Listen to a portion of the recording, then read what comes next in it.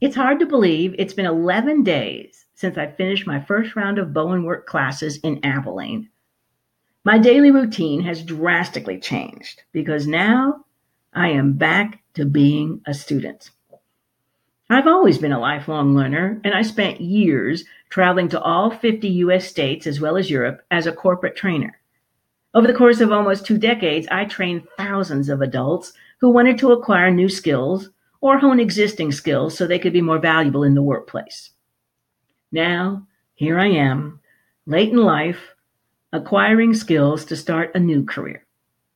It's going to take a lot of work and discipline. I've been thinking about the reinventing myself part and how other people have completely changed careers or achieved great success during a later stage in their life. For example, Mayim Bialik, who starred in the 1990s sitcom Blossom. After playing Blossom, she went on to get a PhD in neuroscience. Today she plays Amy Fowler on another sitcom called The Big Bang Theory. Being a neuroscientist is what got her the role of Amy. From actress to neuroscientist and back to actress again. These are completely different careers requiring completely different skills, and Mayim Bialik is outstanding in both arenas. A student's life is not easy, and I seem to recall that life is made up of study, study, and more study. While I was working on my undergraduate degree, I sat in front of my blue and white electric Smith Corona typewriter for hours and hours, and I was so happy to have it. I would lend it out to my friends so they could work on their class projects. While I was working on my master's degree, I sat in front of a computer with one blinking dot on the screen. One blinking dot. That was intimidating. You really had to learn the software before you could do anything because there were no visuals to guide you. There were no buttons to click on or icons to choose. It added another learning curve to whatever you were trying to accomplish with a computer. I did not have a printer. I couldn't afford one. I had to drive to the university computer lab in order to print anything. When I told my family I had been accepted into the graduate program and I would be moving across the country to work on my degree, the very first thing my father said was, "I'm not spending a dime on your master's degree. You're on your own." My father paid for my undergraduate degree, and his message was loud and clear. I hadn't asked him for money, and I'd been working for years saving up for graduate school. Still, I hadn't saved enough, and by my second year at the University of Tennessee, I had to take out a loan. It took me a decade to pay off that loan, but I did it. I did it on my own. A few months before my graduate school started, my sister Mary took a road trip with me up to Knoxville so I could find a place to live. We took the trip in my gunmetal gray Volkswagen Jetta with over 100,000 miles and no radio. This was back when a radio was the only thing you had in a car. There were no cassette tape players, no CD players, and no Bluetooth. That Jetta had been vandalized twice and stolen once while I was living in Boston. The culprits who stole my car cut the radio right out of the dashboard, leaving nothing but a huge, unattractive hole I had to stare at every time I got into the car. For the cross-country trip, I brought my Walkman. Mary and I plugged our headphones into it, and we drove hundreds of miles listening to the same station, commenting on the music, or the NPR show we were listening to, with all sorts of wires between our heads in the Walkman. One of us would lunge for the Walkman every time the car made a turn so it wouldn't slide all over the place. We knew we looked awkward and silly hooked up to the headphones, and people in passing cars would point at us. But we didn't care. We needed music for our long trip, and we figured out how to make it work. 2 weeks before I moved to Knoxville, the driver's door on the Jetta stopped working. By that, I mean I couldn't open the door.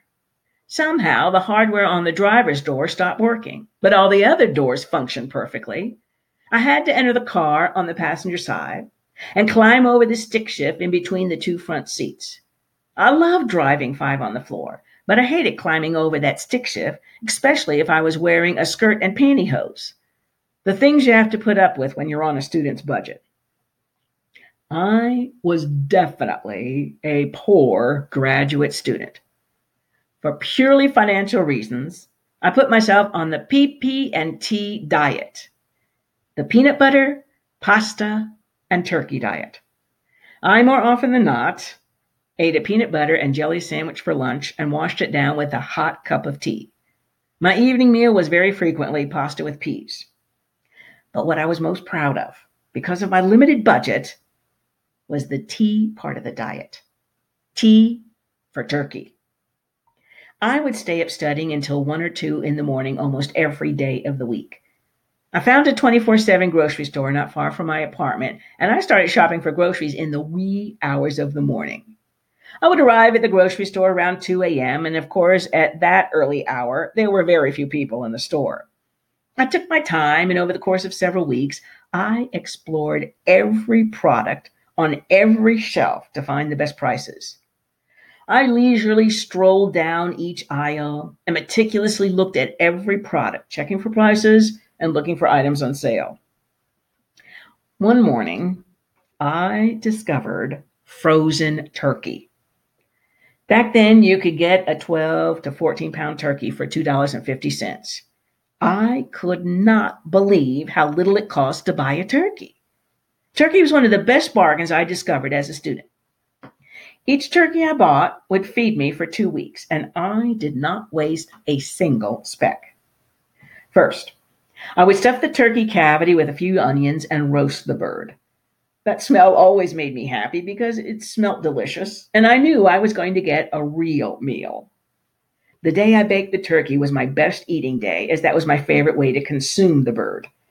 After my initial turkey meal, I would carve the turkey and put the dark meat into a container and the white meat into another container. For the next 2 weeks, I ate white meat sandwiches for lunch, and I ate a piece of dark meat with a baked potato for dinner. Then I would put the carcass of the turkey into a large pot, fill it with water, and add celery, carrots, and potatoes to make turkey soup. For the next week, I ate turkey soup every night for dinner. I consumed every part of the turkey. After 3 weeks of turkey meals, I needed a break from turkey, and I would return to the peanut butter and pasta part of my diet until I was ready to purchase another $2.50 turkey, and the turkey cycle would start all over again. My breakfast was always coffee and a bowl of granola, but the PP&T diet sustained me throughout graduate school, and I lost 25 pounds. After I graduated, for the next 12 years, I only ate turkey at Thanksgiving. After all, a person can only consume so much turkey. Now, here I am, once again, a poor student. I am on a strict budget while studying Bowen work, and then I will have to build up my Bowen work business. I haven't figured out my student diet yet. This time it won't be the PP&T diet, but I'm certain it will be something close to it. A student's life is study, study, and more study. But this time there's an added layer. I will be practicing every Bowen work move I learn. This is going to be very different from my student experiences where I would sit before a typewriter or a computer for hours on end. The practice portion of studying Bowen work is very exciting to me because I will be aware of my improvement. I have case studies to work on and many hours of practice before I finish my Bowen work. The Bowen work moves are precise. You either perform them correctly or you do not. And I intend to practice all the Bowen work moves until I master them. This student is ready for all of the long hours and hard work. But in addition to that, I have 2 indoor cats to feed.